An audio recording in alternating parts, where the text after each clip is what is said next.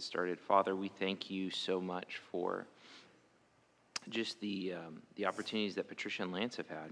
Lord, Lance with his neighbor, and just someone who has been familiar with at least some of the truths of Christianity, and yet thank you so much for the places that Lance is able to take him, and the Ephesians 1 and 2, and even looking ahead to 1 Peter. I just pray that you would bless those discussions, that it would you would grow this man if he is yours, or if he is not, that you would save him.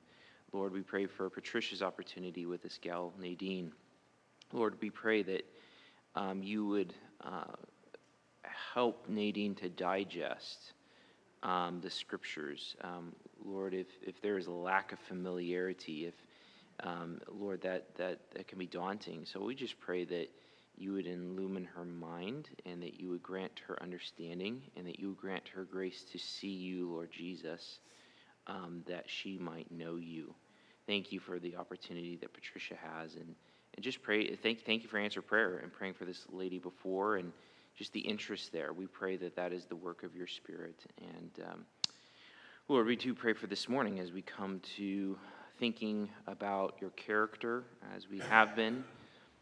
Lord, we pray that we would understand your character, not in a merely intellectual way, but in such a way that knowledge surprises us, changes our hearts, grows our affections, and Lord, leads to worship. So we just pray that would be the result this morning, that you, Spirit, would work on our hearts through your word, and we pray these things in the name of Jesus. Amen.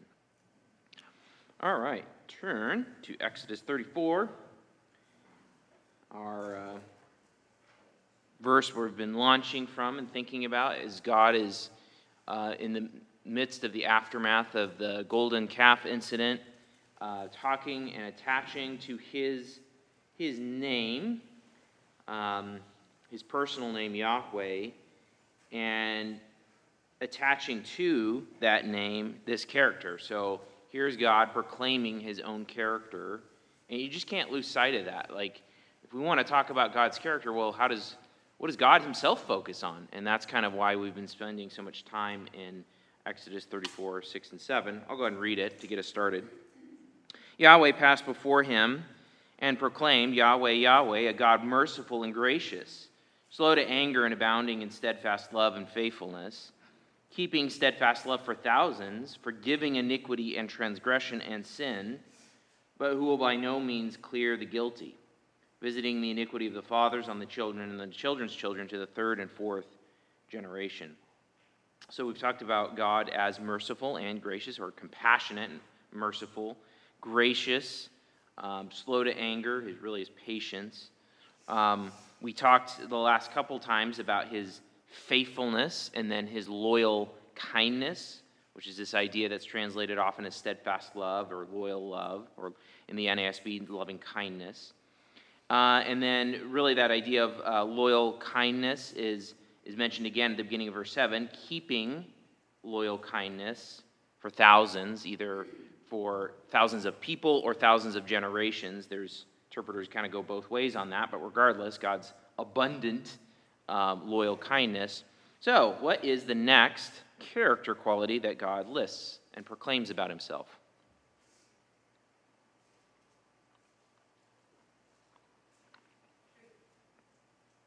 Nope. That would probably be what we faithfulness. So probably so loving kindness and truth is probably what yours says, and that we looked at faithfulness before we looked at loyal kindness. So we've finished with loyal kindness. What's our next character quality? Forgiving iniquity and transgression and sin. Now, that's kind of interesting in many ways as we'll explore it, but we're going to camp on that. But that is how God proclaims himself, and he's proclaiming his character. The next thing he goes to is forgiving iniquity and transgression and sin. Now, to really grasp the weight of what God is saying, we need to understand or remind ourselves of something we've already talked about, the goodness of God, and also in light of the goodness of God, the nature of sin. So before we can really understand the weight of what God is saying here, we need to see God's goodness and how that relates to sin. And we've done this before. We did it a few weeks ago. Someone go ahead and turn to 1 John 1, 5 through 6. And when someone has that, go ahead and read it. 1 John 1, 5 through 6.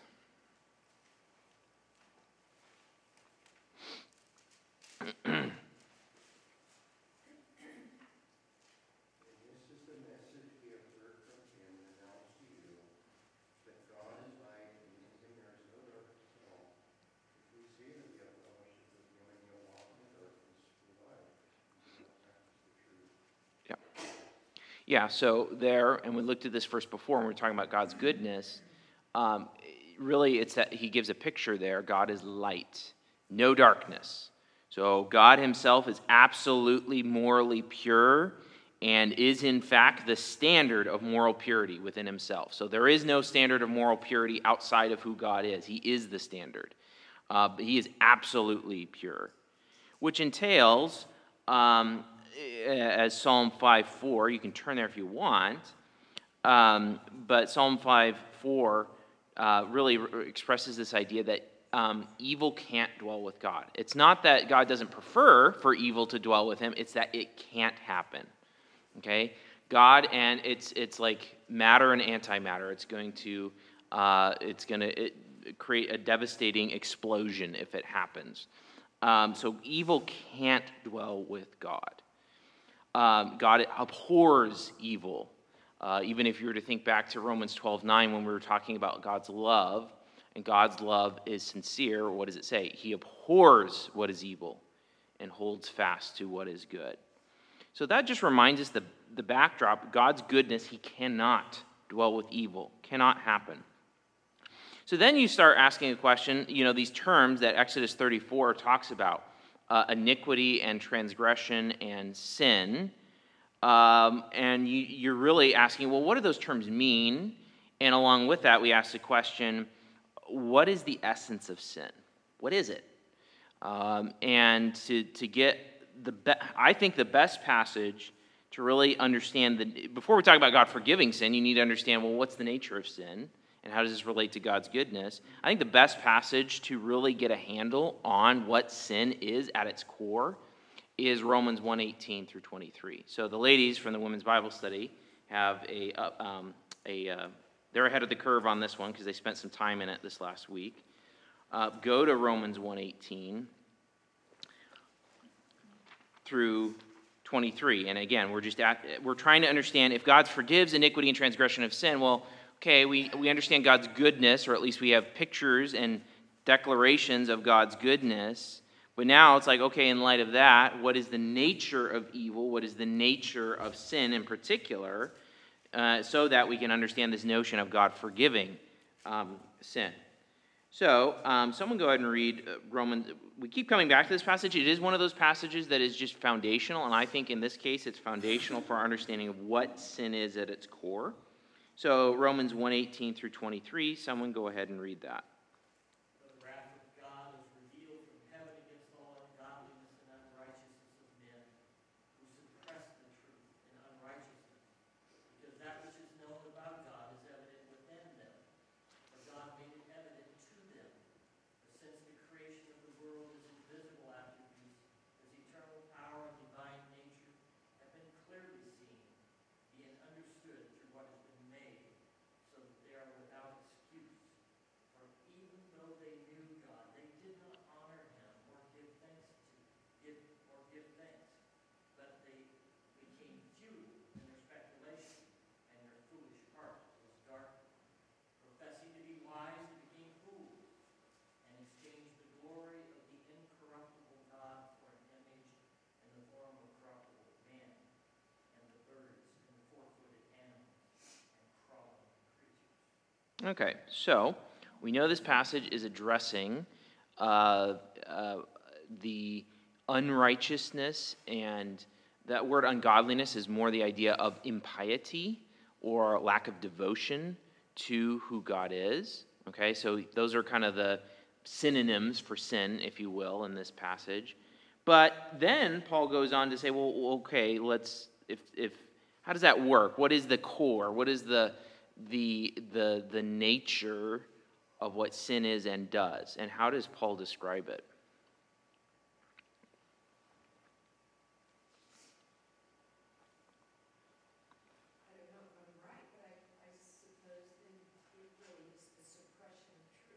Yeah, suppression of truth. So that's what that's what the impiety or lack of devotion to God, the true God, and unrighteousness are going to do. They're going to suppress the truth. The truth about what? Who God is, and in what way does that manifest itself according to the rest of the passage? Okay, yeah, God not giving him the proper honor, and instead, what happens? Worship themselves and other created. Yeah, and what word is used? There's a particular word that gets used for, okay, instead of giving God the proper honor and worship and glory, what do they do instead? They worship, and there's a particular word that talks about what they're doing. At least in ESV. Well, I mean, it's there in Greek. But there it is. Exchange.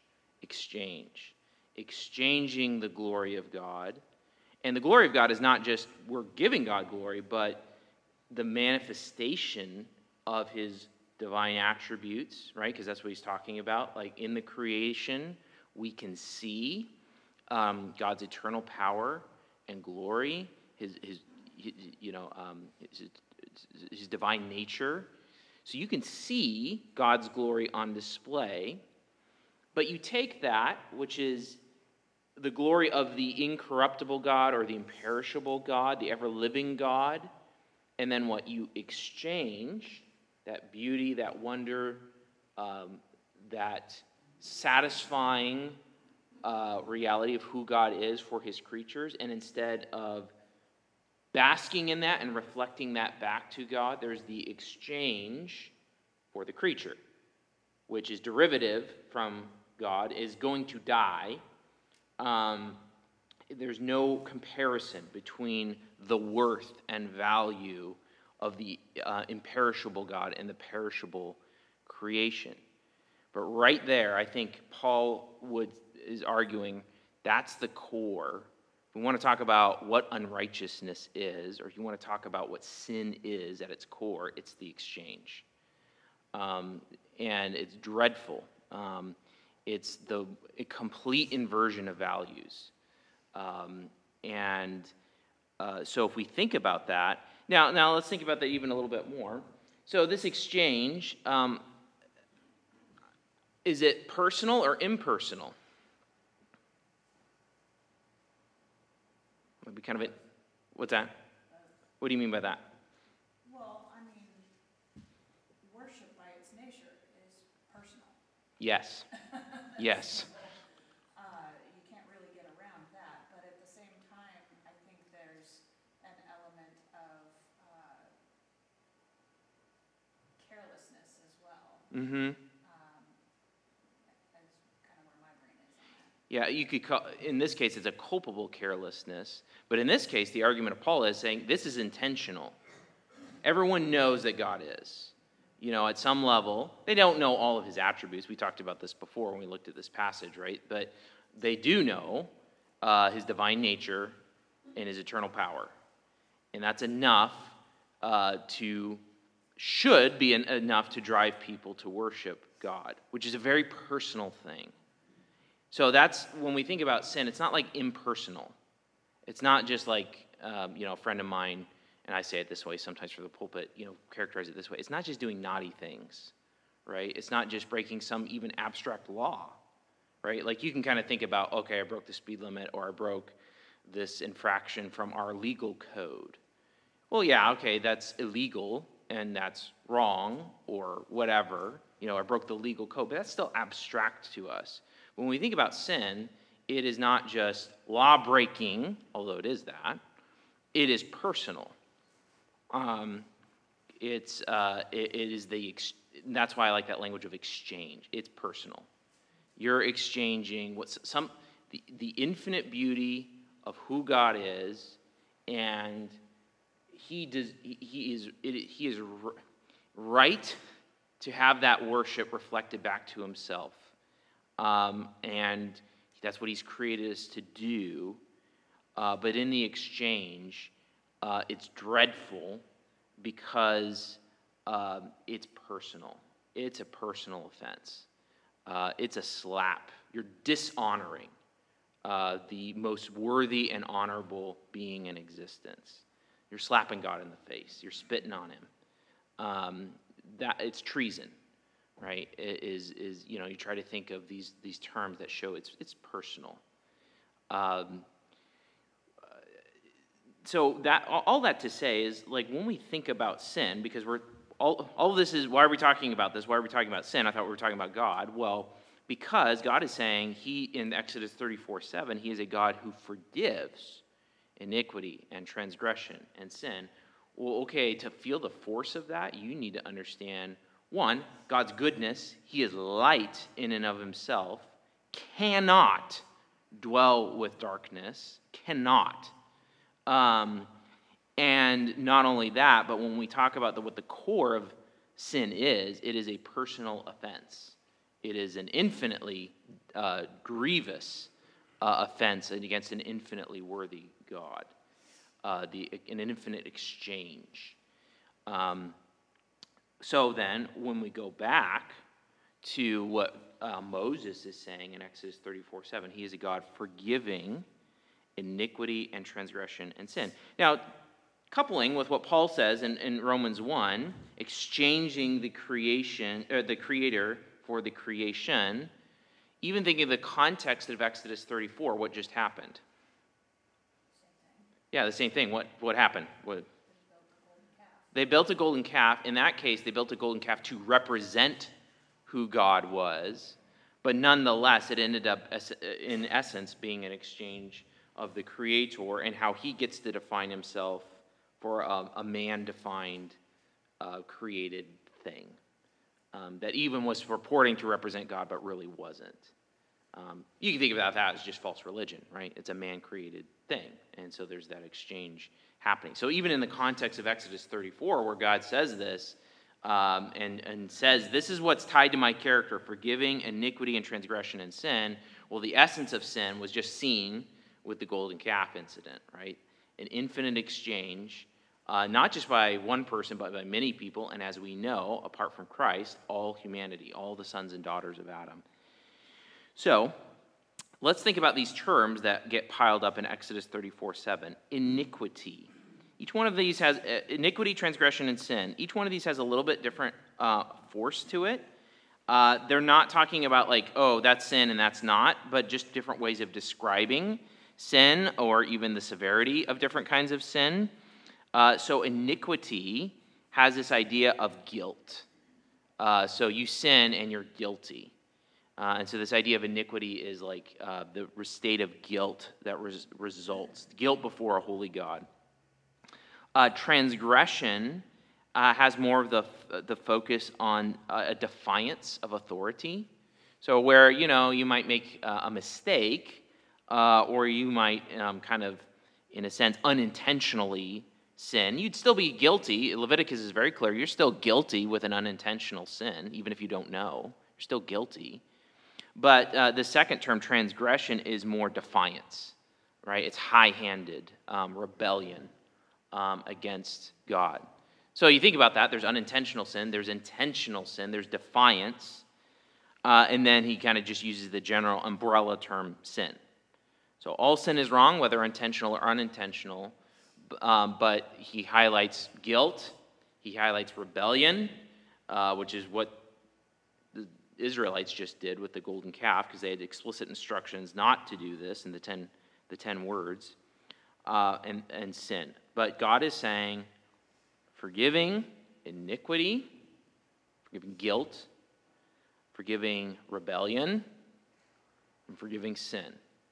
And he's tying this to God's God is proclaiming this as tied to his personal name. He's saying, here's who I am. And he says, I'm forgiving of these things. Now, let's just pause there for a minute. Why is that very, very, very surprising?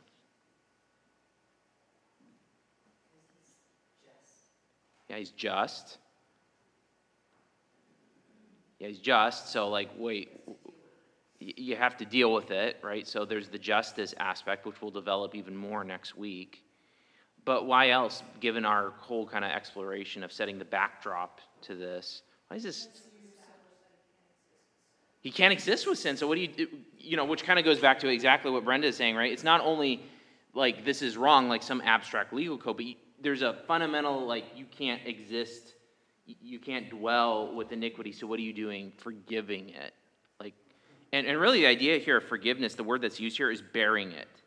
Like normally this verb is like you lift something up and carry it.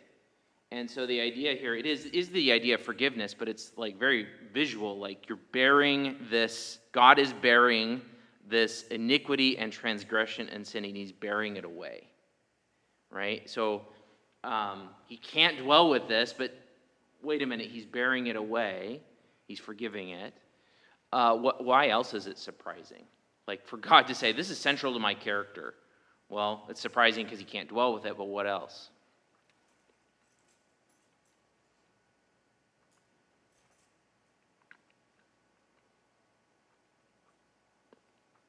Back to Romans 1, personal or impersonal?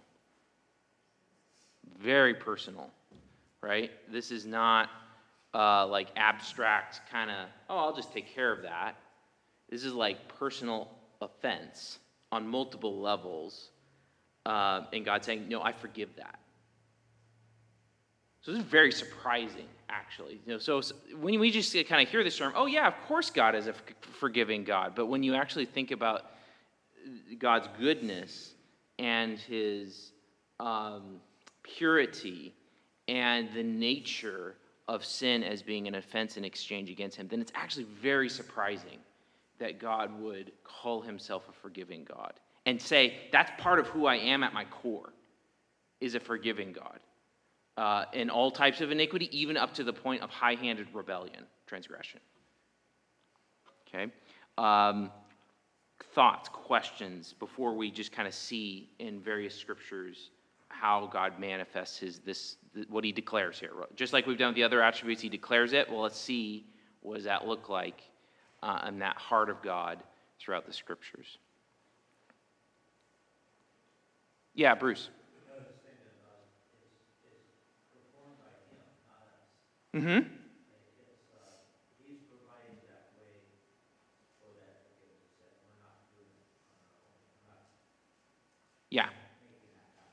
And that's a good point to make because forgiveness is a thing that is granted by the person offended, right? Like oftentimes a metaphor in Scripture for sin is a debt, right? And so you see this. We can go and go there. I was going to go there anyway. Go to Matthew 18. Oops, going the wrong way.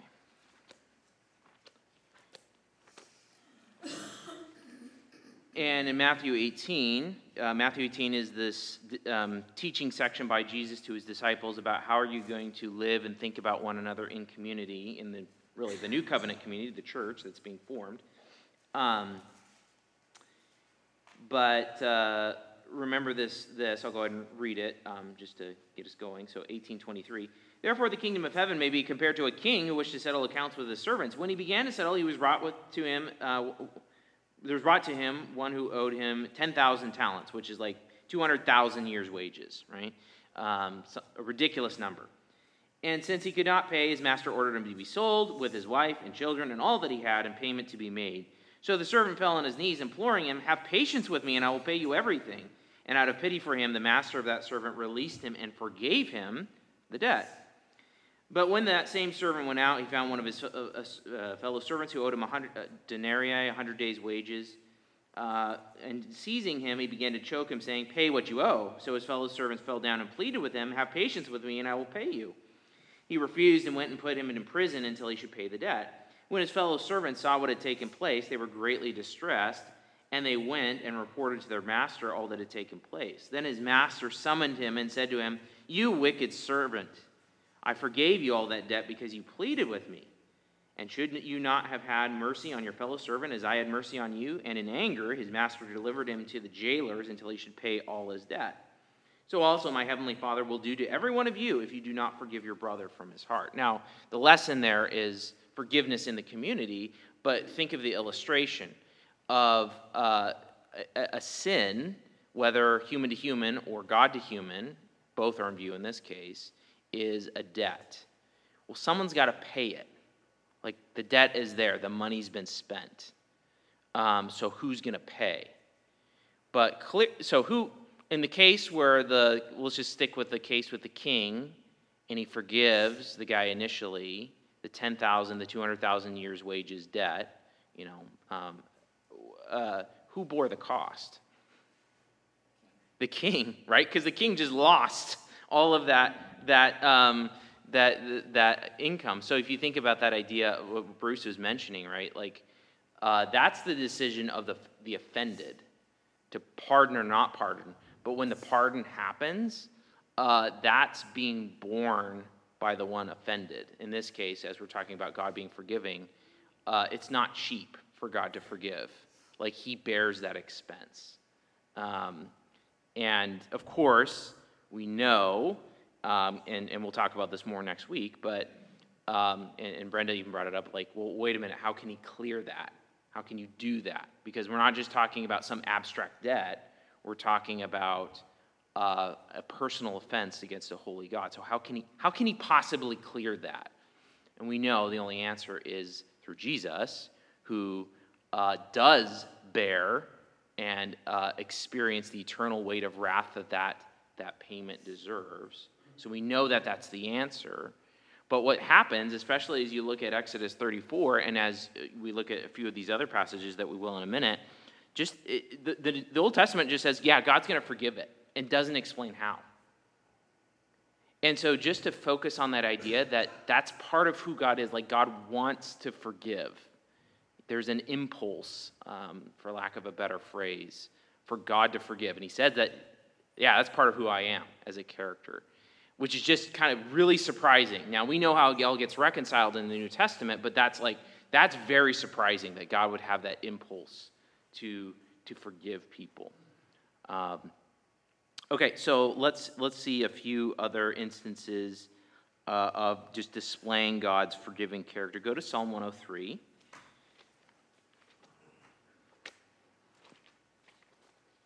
Psalm 103 and 10 through 12. So I think this is a Davidic psalm, yeah? Yes.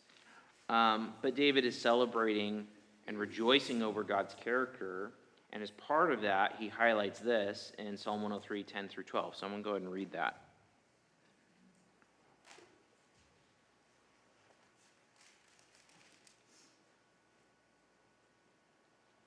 He does not deal with us according to our sin, nor repay us according to our iniquities.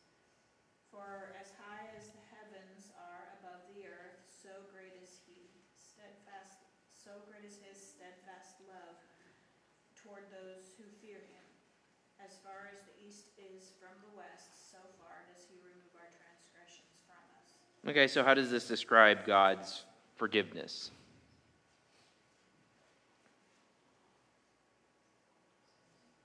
Pretty much limitless. Yeah, in what sense? What phrase are you picking up on there, Rachel? Well, sorry, I lost my place. As high as the heavens are above the earth, this is something that's well beyond our reach, of course. Mm-hmm. So great is his steadfast love. As far as east is from west, that's pretty much opposite ends of the spectrum again. So far does he remove our transgressions. So it Yeah. seems like it's... Yeah, it's trying to give you a visual picture of, like, well, on one hand, the east from west imagery is like, all right, remember the idea of bearing sins away? Like, that's a picture. That's like kind of the literal language that's being used for forgiveness in Exodus 34, bearing sins away. Well, here we get the picture of like, all right, we're going to take it away as far as the east was from the west, right? So it's gone, right? You can't measure the distance between east and west, so it's gone. That offense has been removed. Now, the height metaphor here, what's the height metaphor used in relation to? Not forgiveness, exactly, but what? Steadfast love, which we looked at already, right? God's loyal kindness. So God's loyal kindness is driving his, in this case, his forgiveness. But that description of forgiveness is like as far as from east is from the west. As far as you could possibly go, that's the separation from you, because that iniquity and that guilt and that sin inhered in you, and now it's been removed and it's been borne away as far as you could go. That imagery is actually used in the Day of Atonement. So the Day of Atonement in Leviticus 16, you've got the scapegoat, or really the goat of departing, and all of Israel's sins are confessed on that goat's head, and then it gets sent out into the desert because it's portraying removal of sin, removal of iniquity, like this kind of similar imagery to what's being used here in Psalm 103. Okay, let's see another one. Go to Micah.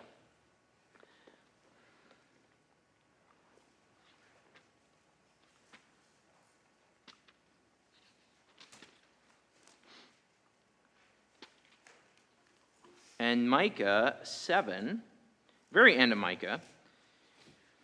Micah, the way Micah is structured as a book, it's before exile. It's about the same time as Isaiah. And there's kind of these declarations of judgment, but then these promises of restoration. And in connection with that, we get one of those promises of restoration. We get what is said in Micah 7, 18 through 20, the last three verses of Micah. And this is in relation to Israel, whose iniquities are taking it into exile. And God's going to punish those iniquities. But go ahead and read Micah 7, 18 through 20.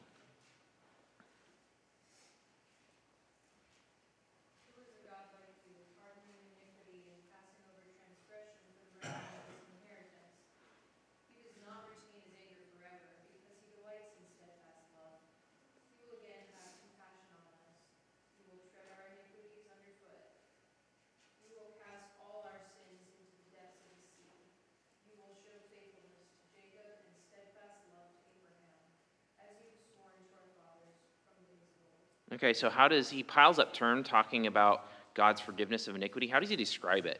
Like, what visual imagery does he use? Yeah, treading iniquities underfoot. It's like, I don't know, you think of like, you got a water balloon. I don't know if you ever, like as a kid, you had a water balloon and you like stomped on it and it's just like, gone, right? Or just trampling under like some bug, nasty bug, right? That's just, all right, annihilated, gone. What else? What other imagery does he use? Yeah, throwing it into the depths of the sea. So you think of like, I think even Scripture consistently uses that idea of sin as weight, or like Isaiah talks about people dragging sin like a cart, or like just this heavy load. And so you think about that heavy load, and it's just we're going to dump that into the bottom of the sea. What else?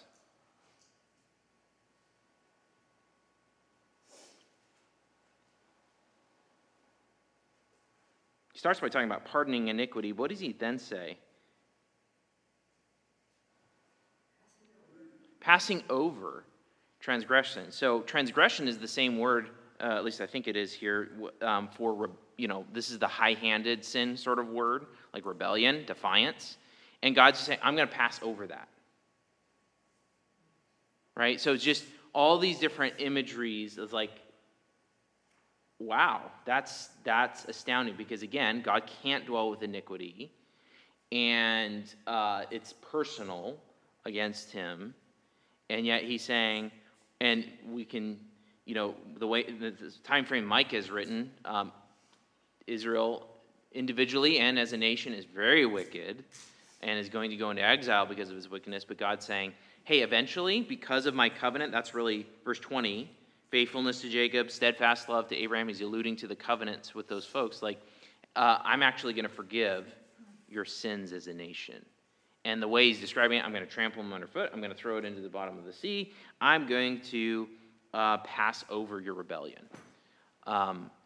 So again, it's just piling up these terms in a surprising way, talking about God's impulse towards forgiveness. You can see this in Jesus' ministry. Go to Matthew 9. So obviously Jesus is the Son of God incarnate. Whoever sees Jesus sees the Father in terms of his character, same character. And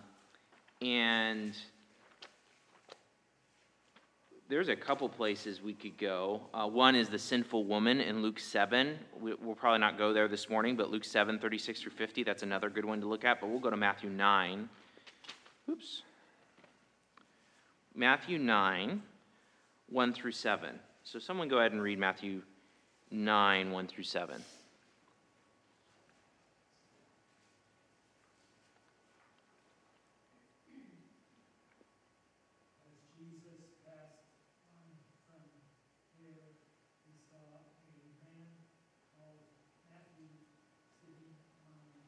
Oh, I'm sorry, Matthew 9, 1 through 7.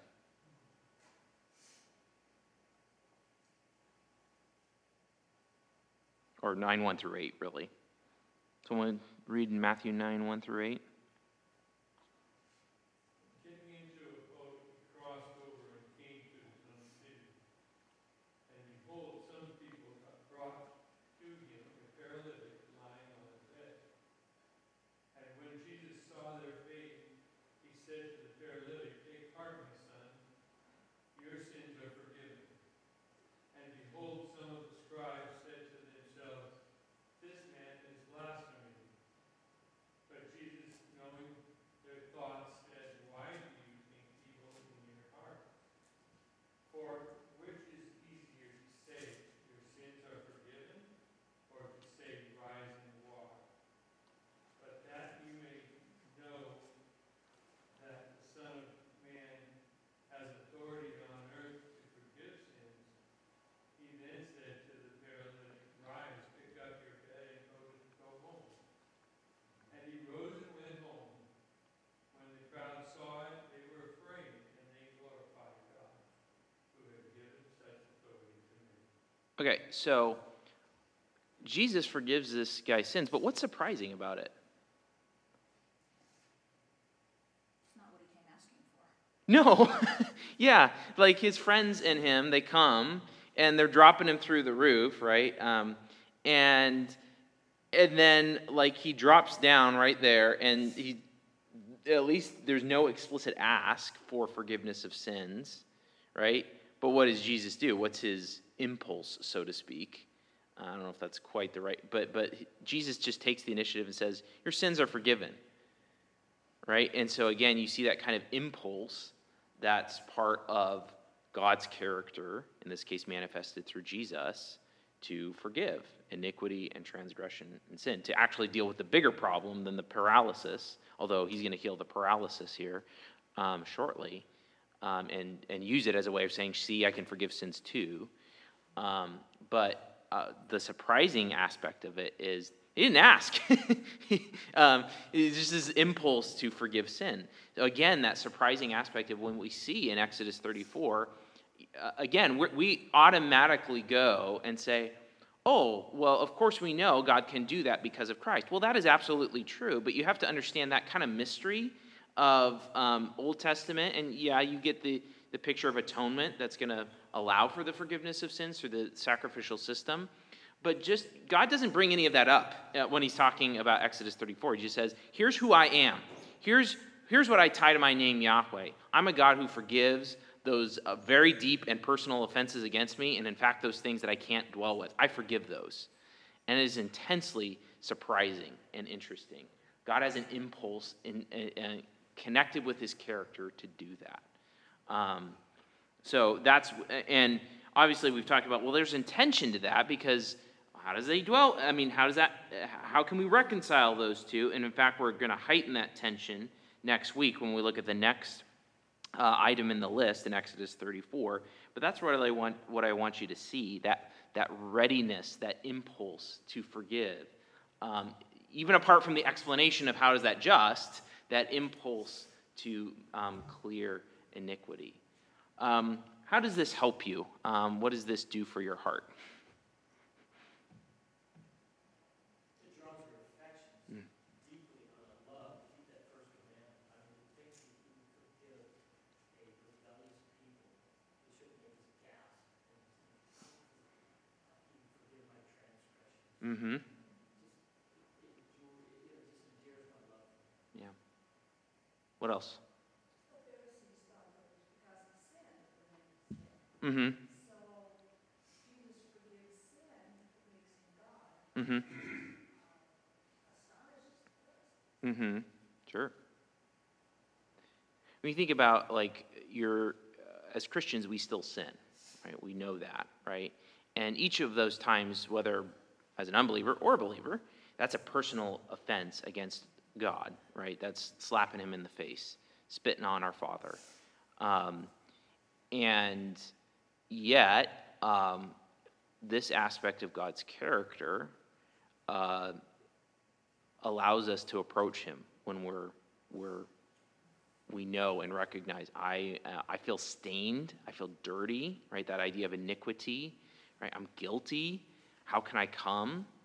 Not only have I been guilty, I've been rebellious, right? I've sinned high-handedly. Against knowledge, I've sinned. I knew what I was doing, and I did it anyway. And yet, so how can God accept me? How can God even? But what do we come back to? Well, ultimately, we're coming back to the gospel and what Christ has done. Yes, but what I want you to see is Exodus 3:4, that impulse in God's character. He wants to forgive.